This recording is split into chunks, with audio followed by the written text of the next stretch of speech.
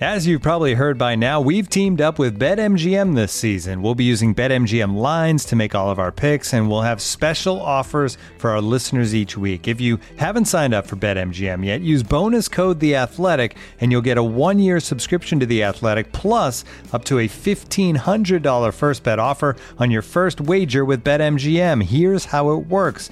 Download the BetMGM app and sign up using bonus code The Athletic.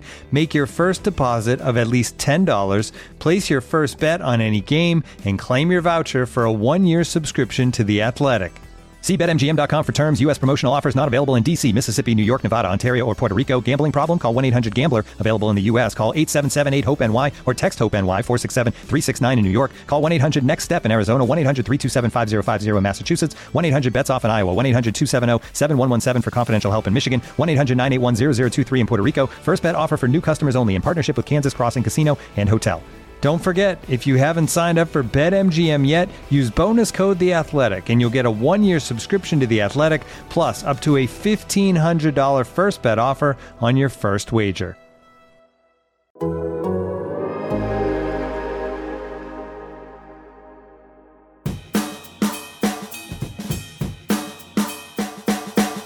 Welcome back, everybody, to the Hold That podcast. I'm your host, Chris Branch, along with my co-host, Brody Miller.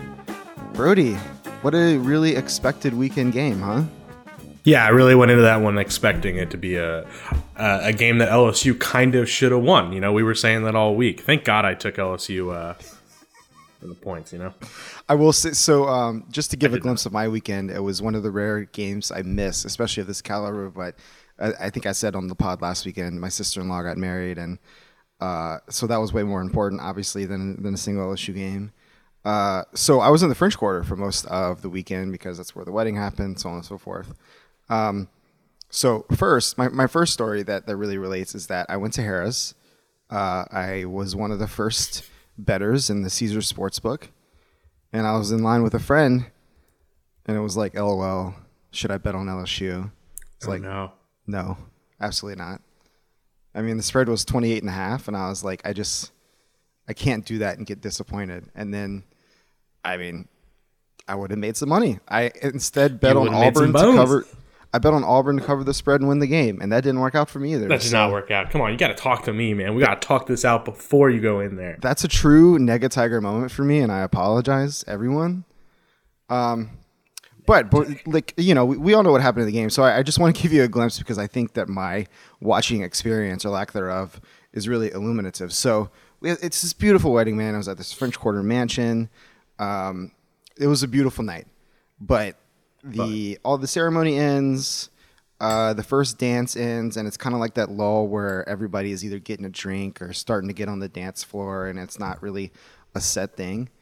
And so me and my father, who was there as well, kind of slink away to the one TV. It's upstairs.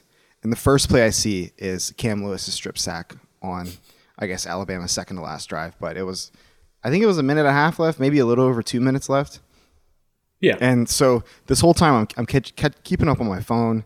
You know, it's 7-0. Oh, my God, we're eating dinner. Okay, Alabama's up 27. Okay, maybe this is it. And then I look and LSU's 20-14, and I was like, oh, my God. And then I get upstairs. I see the strip sack. And I'm like, oh, my God, holy shit. LSU's going to win the game. And then we all know it was for naught.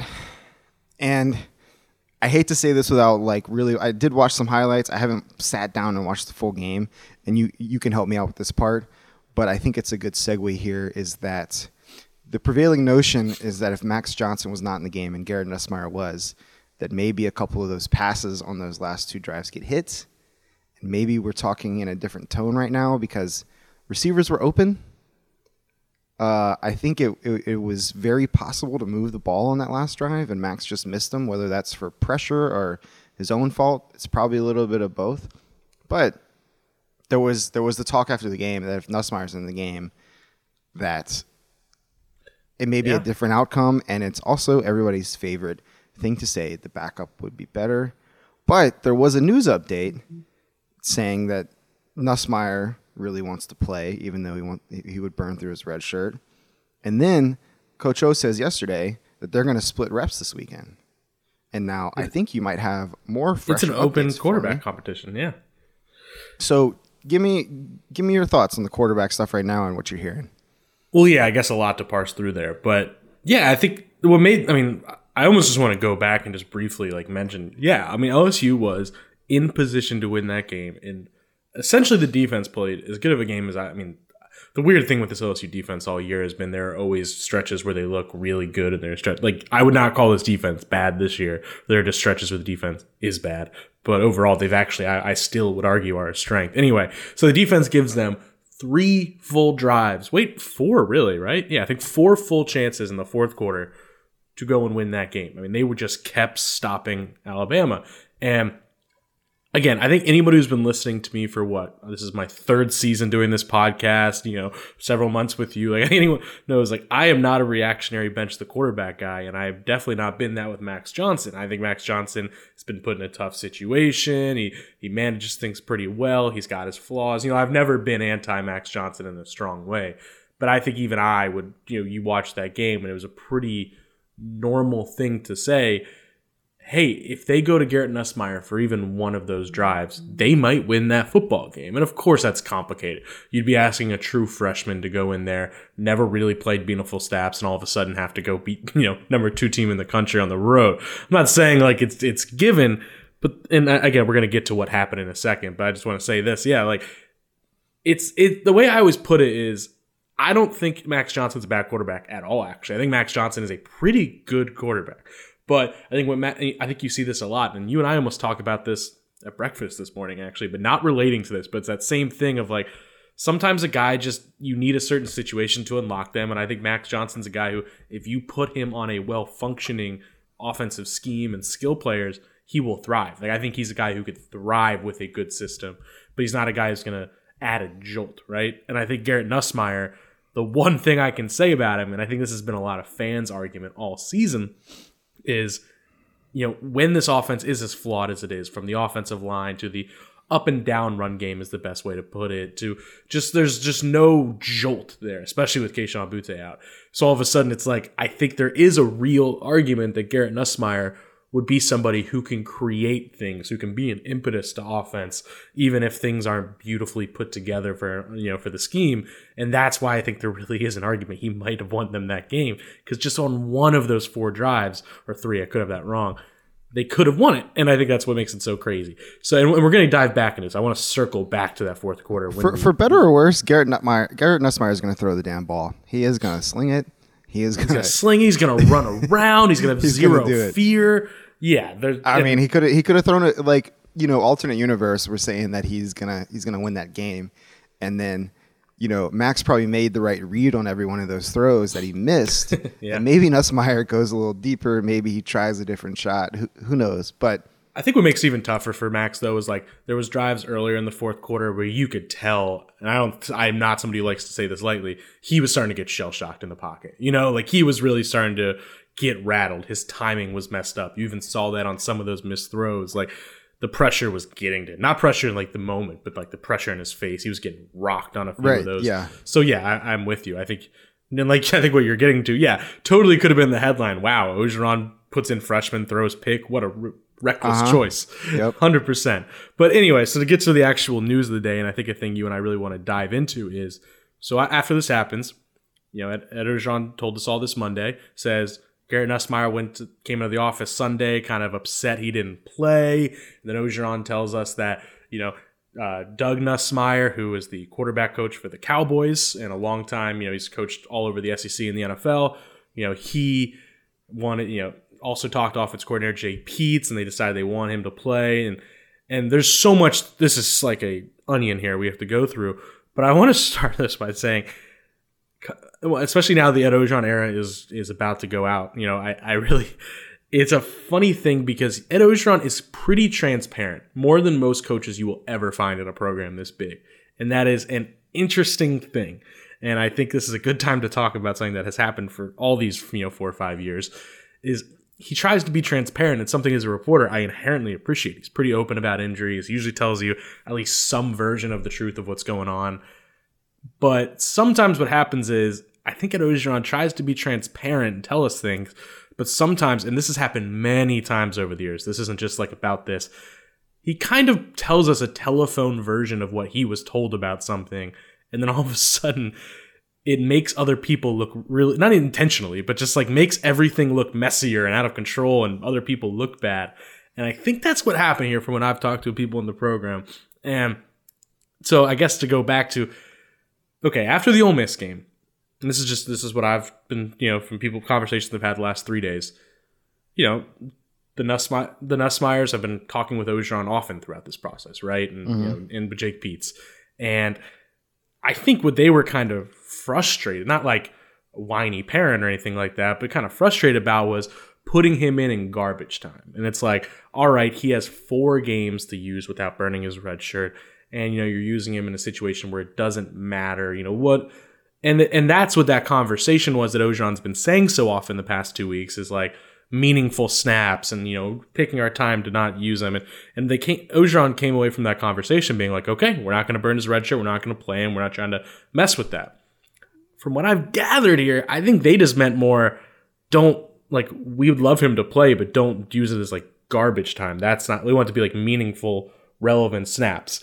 So all of a sudden what happens is there's this situation in the game where, I think it's safe to say even Orgeron would have kind of liked to put Nussmeier in. He even said after the game in his post-game press conference, we didn't want to waste that last game on non-meaningful snaps, or not meaningful. He knows it was the Bama game, but just like a drive or two in the fourth quarter, which again, I kind of understood that thinking. Like I defended it. And honestly, actually. I was about to say, I kind of respect that from a lame duck head coach who, looking for his last moment, a moment of a literal blaze of glory, could have put him in, and a more selfish coach could have put him in, and there was probably concern about Nussmeier's career after Orgeron leaves. So I'm not mad at that, but keep going. Yes. No, you're absolutely right. I think that's a valid thing. It's like, I think usually with these redshirt situations, it's always worth pointing out, like, Orgeron wants to win, but there's usually an element of trying to do right by the kid, right? And like, you're kind of playing the long game with these quarterbacks, so you don't want them to transfer anything, so you're trying to respect what the kid wants. Now, what I've gathered is, okay, so there's the miscommunication about exactly what the Nussmeyers meant by that. And actually, I want to say another thing before I even say what I'm about to say. I've, covering college sports for, 5 years now. I've been around a lot of helicopter parents. Like, I've seen a lot of those quarterback dads who are overbearing, trying to control things. I've seen that with cornerback dads and like running back dads and moms and all that. Like, I've seen so many of those helicopter parents. Shoot, my brother was an All-American baseball player. Like, I've seen a lot of those in my life. Doug Nussmeier is not one of those. I've not talked to Doug Nussmeier this season. Like, this is not me saying I've talked to him this week, but I've talked to him before, and I've been around this program. He is not one of those. He is busy. He is the quarterback coach of the Cowboys. He is not that dad. And I do not think that's what this happened these last few days. And this is why I think so many people have been kind of reaching out, trying to like figure out what happened here, because a lot of this makes the Nussmeyers look bad. And that, I think there's a lot going on social media about like, just O looks bad, but then a lot of people thinking Garrett looks bad, and it's a tricky situation. I think what happened is they came in and were like, hey, like, I would have liked to play. Like, that's not what we meant. And then I do not think Doug Nussmeier was like calling in to be like, play my son. From what I understand, Jake Peetz, we've been talking about this since January. Jake Peetz is somebody who like is constantly talking to players and their parents. Like, that's like a thing he's like gotten tons of credit for. And I think he was just having a normal conversation with Doug Nussmeier, especially as they approach these final few games. And he was like, yeah, I think this is kind of what we want here. Like we would like him to play, all that kind of stuff, and kind of came to the realization, like, don't worry about the red shirt.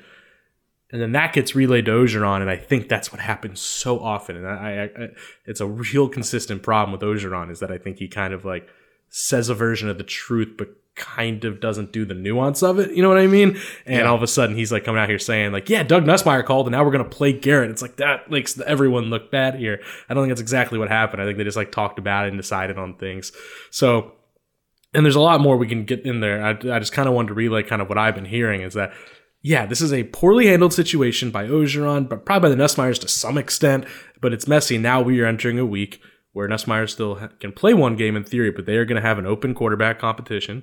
They're both going to play Saturday, and whoever plays better is going to be the starting quarterback going forward, which means they may say, all right, see you, redshirt. Anyway, A lot happened there. I probably missed some things, but what jumped out at you? Well, it's messy. I mean, I was curious that if you got the sense that if it would change anything for this weekend.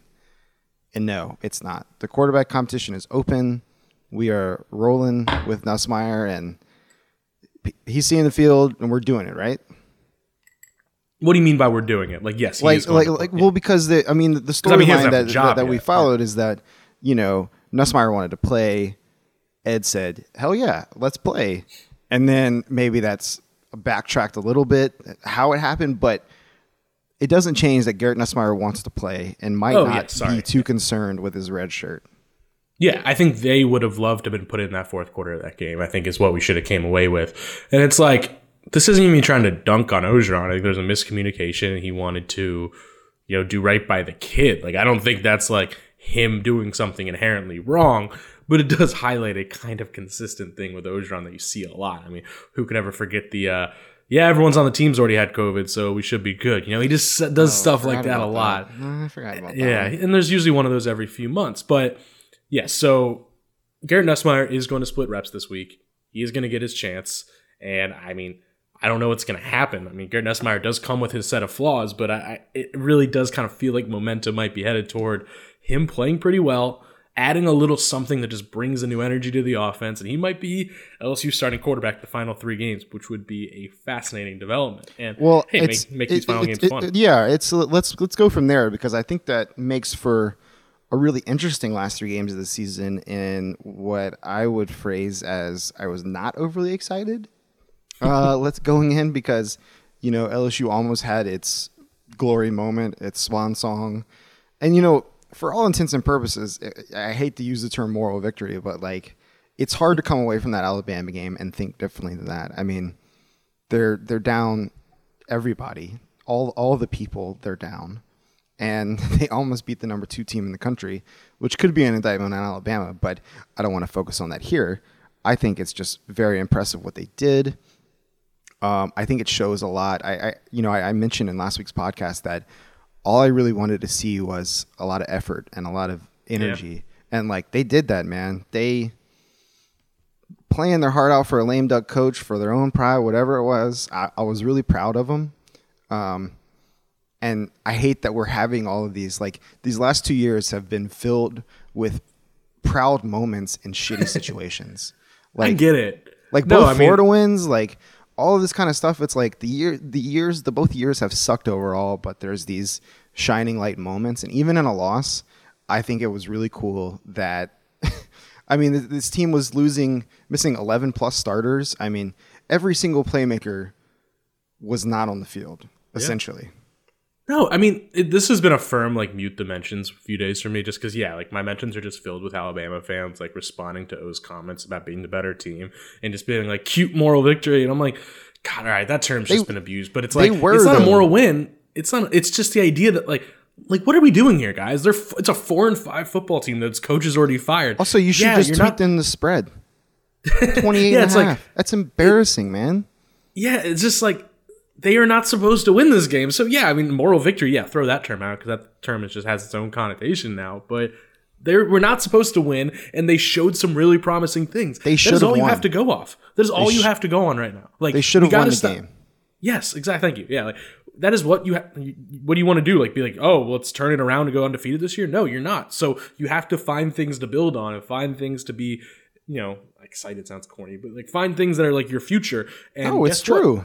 No matter what happens here, this is that performance was a very big indicator to whoever the next coach is. Not that this would like change their mind or anything, but like indicator that they are not far away. And I don't think they were, exactly. But they have a lot of holes to fix. Like, man, the work that's going to have to go into figuring out that O-line is going to be a journey. But like, that defense has pieces. That the offense has pieces. Like, this is a team that showed enough fight to nearly beat Alabama. So yeah, it's not about moral victory. It's just like, hey, here's a positive. Like, that's all it is. It's like, hey, here's some things they're doing really well. And I think that is going to make these last few games so interesting as a segue. Is I don't even know if Nussmeier's going to win it, man. Like, he might throw a bunch of picks. He might try to run too much. That's what I feel like we're kind of hyping him up, and like, we have seen him in very limited action, and even early in the season, like, I was excited to watch him, and then he goes like 3 for 10, in this limited action, because I mean he's slinging it, he's trying. I'm excited to see him. I think it's fascinating, and I actually, if you think about from his perspective, I think it is very smart for him to do this right now, to burn the red shirt, because you know you have to assume that Max will probably stick around, and then you have a 5-star and Walker Howard coming in. If there's footsteps behind you, I mean Nussmeier's a freshman, so like it's not like he is this seasoned veteran that would be going up against a 5-star quarterback coming in. And then you have to consider that whoever coach comes in might, you know, if it were to say Lincoln Riley or cough, any other coach in the country that has a good quarterback playing for them that could come. And with the free transfer rule, it just changes everything about this. So if you're Nussmeier, you're saying, I either want to stake my claim that I am the starting quarterback at LSU and I have this experience and I'm your guy, or even if, say, somebody were to come with a quarterback or Walker Howard comes and you want to go somewhere else, you're going to put up a lot of good game tape, you hope, in these last few games. So I think he's making the right call by playing. You know, the very quick analysis to me would be that why is he burning the red shirt in a lost season? Like, why wouldn't you just take that red shirt? Why wouldn't you go either start somewhere else or, you know, start over here and have 4 years of eligibility going forward? But I think it's smart. I mean, if he wins the job, I don't know what Max Johnson does. I mean, I feel kind of bad for him, but it's going to be interesting. I'm not going to be surprised. I'm a little worried that we're going to hype him up and that he's going to feel it all week, and then all of a sudden he's going to throw a couple picks early, and you know, it'll be down the drain again for him. But instead of LSU literally playing out the string, they're A, seeing who the quarterback of the future could be, and B, playing for a bowl game. I mean, it's going to be interesting. You know, I think the Arkansas game is very winnable. Arkansas is a weird team this year. They've shown flashes of being great. They've shown flashes of not being great. And I think LSU could win the game. And then if you win that and you presumably beat ULM, like, that's a bowl game. You know a bowl is going to pick LSU because people are going to travel and go to the game. So, I don't know, man. I mean, it is exciting. I am excited to watch LSU football games down the stretch, which I would not have said if not for this quarterback competition. I mean, I'm always excited to watch the game, but, like, I have a vested interest, and I'm not assuming they lose. Well, and going back to the red shirt thing, yeah, I got a lot of people being like, why do you even care about burning a red shirt? Like, if he's good enough to be a star, you know, like, it's not going to matter. And I'm like, yeah, that's absolutely true. If a guy becomes, you know, I don't know, Caleb Williams comes to mind. Like, yeah, if you have Caleb Williams, sure, it doesn't matter because you're probably good enough to go pro in 3 years. But you can't assume every player is going to be that. Like, there's X amount of 5-stars every year. Only a few of them actually become like 5 superstars right away. It's not like you can't. It's this weird thing where we like assume potential correlates to like what they are. You know, it's like a constant thing I get frustrated with. You know, and I think, you know, for every, I don't know, Trevor Lawrence, there's also a Joe Burrow who needs 4 or 5 years to get his right timing in the right place and actually meet that potential. Or shoot, Miles Brennan needs every year of that eligibility.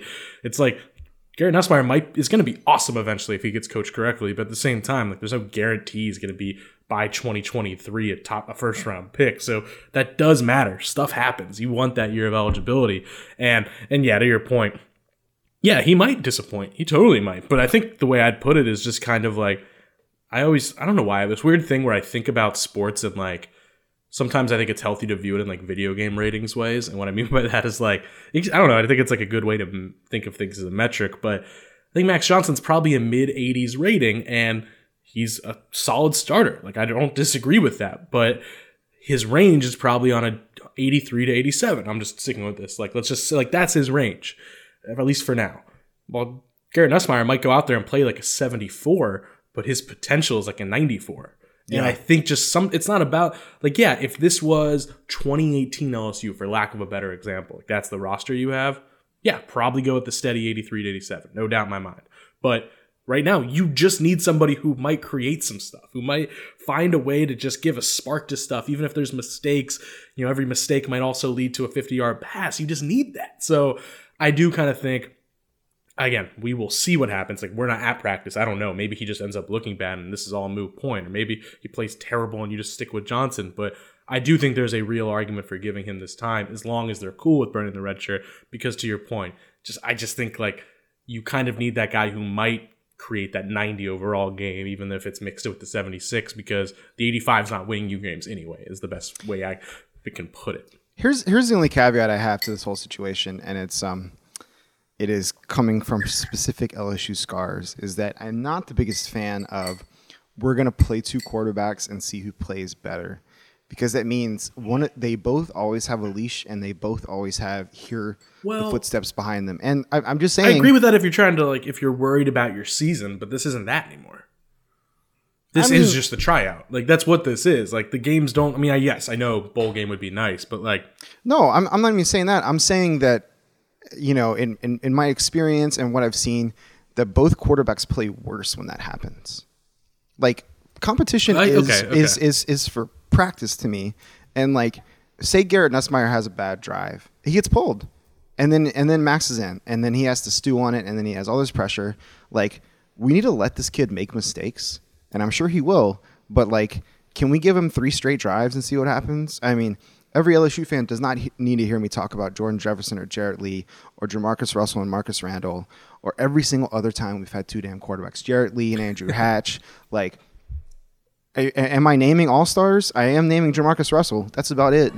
But I see what you're saying. I also just think any veteran coach would also just be well, if they can't play well under that pressure, why would I want them in pressure in any other situation? I think that's what some people would say. I think that, but I just don't know if it's the best way to evaluate this. But I mean, who knows?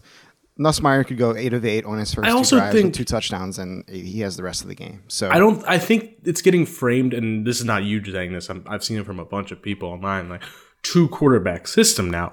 I don't think that's accurate. I think they're going to give Nussmeier a chance. I get that. It's let's see if he can take it. That's all I'd say is I don't think it's they're going to be exchanging quarters, or maybe they are. I don't know. But I get the sense it's more give Nussmeier a chance, see if he can win it. I think that's more. I want that to happen, because if we're talking about chances, Max Johnson has had his chances this year. And, we talked about this earlier. On paper, he has had a fantastic season. Yeah, I think the eye test is a little worse. Yeah, I think he has missed some big throws. Several. He has had his chances this year. So if it were me, and I am paid the small dollars to talk into this microphone and type on the internet, but I would love to see Nussmeier get 4 drives. Maybe that's a quarter. Maybe that's I something. think we'll get at least that for sure. No, like in a row. Let him find his rhythm. Do not alternate series. I just that's not what I am looking forward to. And then especially it's going to be a home game, so there's going to be this added pressure. And I think people are going to show up. I was looking for tickets for a friend. Great question. I was looking for tickets for a friend, and there were not many available. Ooh. From what I saw, at least in the lower bowls where we sit. So, I mean, wow, this sounds so bougie of me. I did not look in the upper decks, so I could be wrong there, because I was looking for seats around me. But not many tickets available, and I'm hoping that means a good thing. But Max Johnson has a bad drive, and all of a sudden the entire stadium is booing him, or Nussmeier, and it's it's just this added. And I guess it goes back to your point, is that the coach is going to say, well, this is why you come to LSU. But still, I want Nussmeier or Johnson, whoever quarterback, to have a good chance to succeed. Nussmeier has not had that chance fully yet, to the point about he's only played garbage time. I mean, I think the couple of drives that Ole Miss were kind of meaningful. I mean, but not really.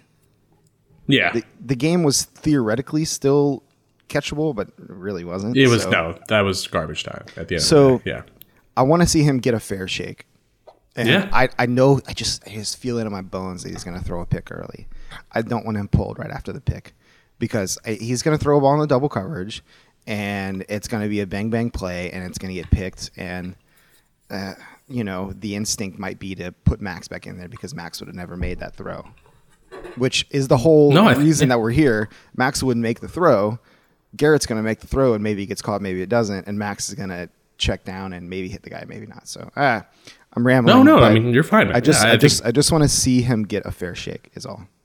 No, I have no argument with you. I completely agree. I think that's the right move. And it is going to be just such a fascinating game because I have no idea what to expect from Arkansas. Arkansas is a team at like a really weird point right now. Like Arkansas was good. They were legitimately good. They're top 10 like, team. And they they deserved were beating it. good teams. And then I don't think it's like Arkansas became bad. I think Arkansas was beaten the hell up from a schedule that played Texas and A&M and Georgia like consecutively, and then you go to Ole Miss and you almost win that game, and that's an exhausting shootout. And then all of a sudden, you lose to Auburn and all that, and you barely beat. And just I just think they're at a point in the season now where they are just like beaten down, but they're really good, and they had the bye and then bounced back and beat Mississippi State. That's a big one. So I say all that to say, I just literally don't know what to expect because there are versions of this team that is a top 10 team, and there are versions that LSU could win by 20. Like, that's not even crazy to me. It isn't. It's not crazy. I would not be surprised if LSU comes out and wins by 2 scores. Like, that's exactly. Would I predict it? No. Yeah, but it's I'm reeling just thinking about that. What is even the line? I haven't even seen the line on this game. Let me pull it up, my friend. Love to fill dead air. No, you're good. But I don't know. Yeah, because I don't know what to make of what I saw from the LSU defense in terms of that was. This says Arkansas at 2.5. Yep, that's what I'm seeing too. That's a perfect line probably. Because if it's 3, it's giving a team in it. That's probably going to get jumped on. Are you telling me I should go to Harris? Well, at 2.5, it's like, well, maybe I like Arkansas more at that point. But 2.5 is an ugly number. If you're going to take LSU, just take the money line. That is my advice to you. Talking probabilities at that point. Yep. But because I wanted to touch on what they did in the defense. I mean, I knew we needed to discuss the Nussmeier thing. That is the most important thing. Yes, let's talk about the defense because speaking speaking of people, I had this thought earlier about speaking of people who are taking advantage, and you wrote a great story if anybody hasn't read about the scheme adjustment they made, basically going to a different defense because of all the personnel they lost, and they looked, excuse my French, fucking awesome. Like the 4-3 worked out really well. And I have to say it was a big win for Durante Jones. Like he has been kind of maligned all year and maybe for good reason. And you and I have talked about that. He's a really good coach who's never been a coordinator. So he's learning on the biggest stage, which in hindsight might not have been the best move for Ed Orgeron to do and going into such a fragile year for himself. But my man is not wasting his opportunity either. So let's see what you got. Thank you, Chris. Yeah, I think what's tricky is I don't like anyone watching that game would think, why is Bill O'Brien not taking shots downfield? Like LSU's secondary was depleted. I know the blitzing probably made it harder, and the Alabama O-line played awful. Mm-hmm. But it's like, it was one of those things where I don't know. It's one of those things. I keep saying it's one of those things. Get a new line, Brody. But now that there's more tape, does Arkansas have a better game plan for this and all that? Maybe it was a little bit of a shock value success. There's a total chance of that. But it's interesting, because it was out of necessity. Like, I do not believe LSU was coming out there being like, 4-3 is the best way to beat Bama. I don't think that. But they literally are out of corners. I mean, at one point, Dwight McGlothern went down. So it was like, wait, what do you do? So Mike Jones played the outside linebacker, played a true 4-3 for the first time I've really seen. I should say a true 7-man front would be a better way to put it. First time I've really seen that since I think in the playoff in 2019, Dave Aranda messed around with it a little bit with Divinity and Chason, but LSU has not played a true front like that since at least 18. And I really, but there's a lot of success. LSU does not blitz. That is the thing, and they've been able to get away with that because their front four is so good at pass rushing. But I think they found themselves in a situation where, one, the D-line just keeps getting depleted. Now they didn't even have Mason Smith. They're just weaker and weaker there. So, one, you needed some help. But two, you needed to find a way to take pressure off those corners and that secondary and just not let them attack it. And I think it was incredible. And I think what it did also is that game plan highlighted the growth that deserves credit for the linebackers. Blake Baker deserves some credit there. That linebacker group was a disaster in 2020, and Jermone Clark is playing like an all-SEC guy. Micah Baskerville is playing good football, and they finally unlocked some good stuff from Mike Jones, who had a sack and a few other plays. Yep. So I don't know if Arkansas is going to come out and know exactly how to attack this, get over those linebackers, all that stuff. But I'm just really intrigued because I think, to your point, I'm glad you brought that up because I don't think I was going to. Durante Jones, like, he is learning. And as much as Jake Peetz, maybe you haven't seen him grow as much as you'd like, I think Durante Jones each week is adding new wrinkles and showing new things and is getting better at the job. So I think Durante Jones is going to have a really good future somewhere. I'm excited. Like, it's been a few minutes since I've been super excited to go into Tiger Stadium or watch an LSU game on TV, and I mean, I hope there's a buzz in the air. I don't care for 4-5. Like, coming off that performance, let's get to a bowl game. Arkansas has been like a pain in the ass forever.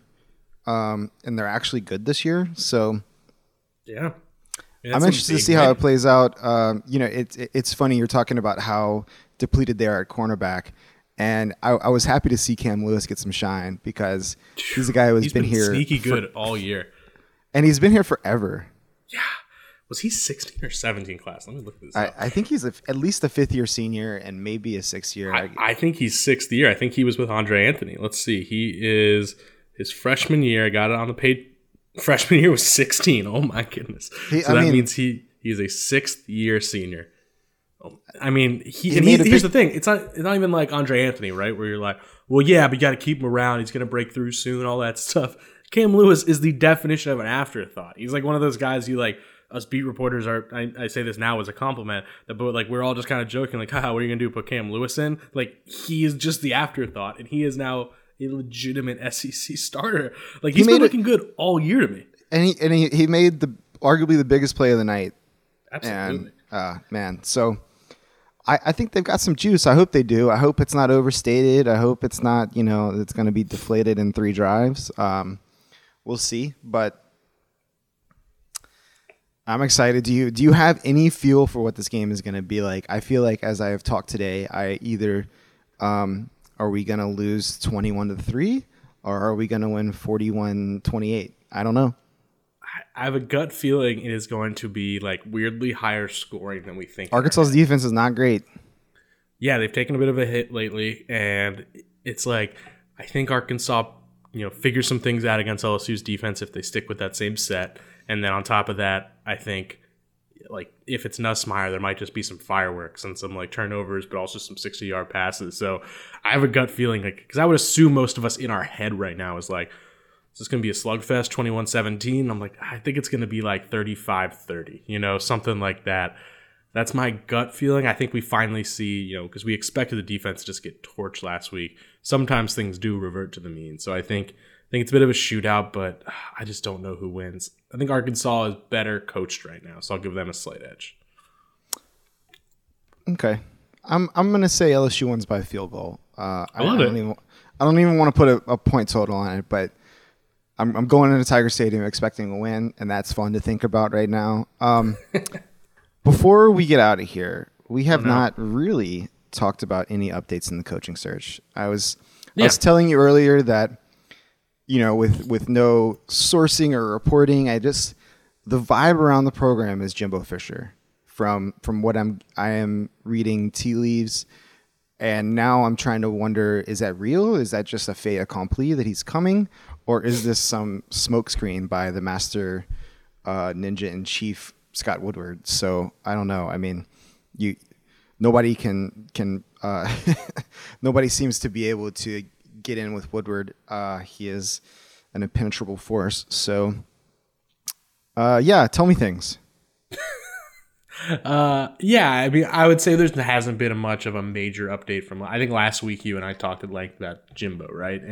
And that was kind of like the focus of the episode. And I don't think a ton has changed for me since then. In sense of, it does feel like there is a lot of optimism from the LSU camp that the Jimbo might be coming. That is a real thing. But same time, I mean, and the same thing I said last week, I don't think there's been a huge change on my end in terms of, is that any closer to actually getting over the goalposts, all those, or the goal line, all that kind of stuff. Like, I haven't heard much change in that sense, but my feeling still goes that it's like, yeah, he's the main target right now. I don't know, if some of those other home run options, your Rileys, your Dabos, like if those are even still remotely in the picture, I don't know. But my thing is, I just, Bill O'Brien's name has been tossed around by some people we've heard, it's like another backup option. Hard pass. That looks even worse after what just happened Saturday, and I'm sure Scott Woodward is going to notice that. But yeah, I think Mel Tucker would be the guy. It's like if it's not Jimbo Fisher, I think there's probably a big push on Mel Tucker. But again, this is just such a hard search to kind of really pin things down on. And again, there's just that element of, and I have to always remind people of this, nothing can happen until the season's over in reality. Yeah, conversations are being had with agents and stuff, but nothing real can happen until then. So much of it, it's like we're clamoring for stuff, but to some extent, they're just going to everything's going to be kind of kept in the dark until that happens. Well, here's the last thing I want to talk about, and that's I'm glad you said that because, you know, it's been such a weird time where we have had 6 weeks to talk about this. But as everybody gets ramped up for the holidays and Thanksgiving is right around the corner, and it's going to start to move quicker, and you're probably going to know if it's not a playoff coach. We're going to know in like 3 weeks, like December 1st, if this certain head coach is not going to the college football playoff, I am betting we will know by December 1st. Am I wrong on that? Yeah, if the coach is not in the playoff, I would assume absolutely. But you know, just to mess with fans, well, I see some people on Twitter freaking out because Lincoln Riley is not available for his scheduled press conference today. So I saw some fans freaking out. That means he must be coming to LSU. So just to really mess with you guys, I want to make sure I mention that. Way too soon. But if we're at December 1st and mum's the word and Oklahoma is at number 4 seed, which they might be after a tumult of top 10 performances last weekend, watch out.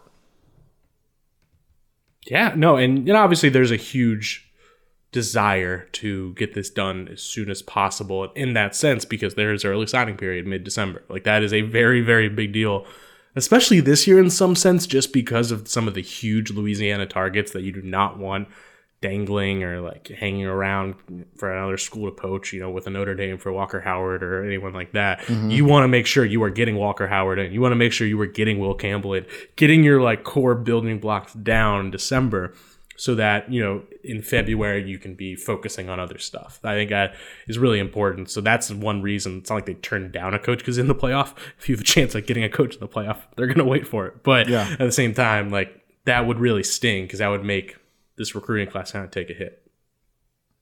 Coach better be worth it.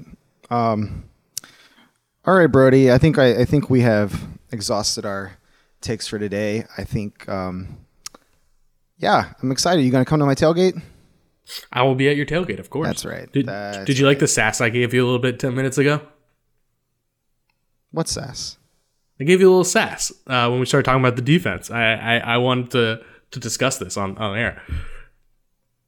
I missed your sass. Am I I wanted the sass to be intentional. I was giving you a hard time because I was like, all right, man, I'm going to start talking about the defense. And I start talking about the defense, and you're like, Brody, I want to talk about the defense. And you just said everything I was going to say. And I'm like, wait, what? You were in my way, and I steamrolled you. I know, you really did. So I just wanted to bring it up. That's why I was like, thank you, Chris. Okay. All right, Brody. Well, great way to end this I'm bringing episode. it up on air to show that this is me, you know, we're still rookie. Okay, if anyone's listening this far, just tweet at me and tell me you like me more than Brody, and that's it. They do like you more than me. I'm the bad cop. How do you not know that? I don't know, man. If they like me more, that means I'm failing. Okay. Well, great episode, I guess, Brody. Now that we're ending, I want to create a rivalry, man. Come on. We don't need to tell them that we crushed some breakfast this morning. You know, I want the rivalry to build. Okay. Yeah, we're not friends. All right, Brody. Well, I guess have a good weekend, man. Have a great weekend. I'll see you. Bye, everybody. Y'all be good.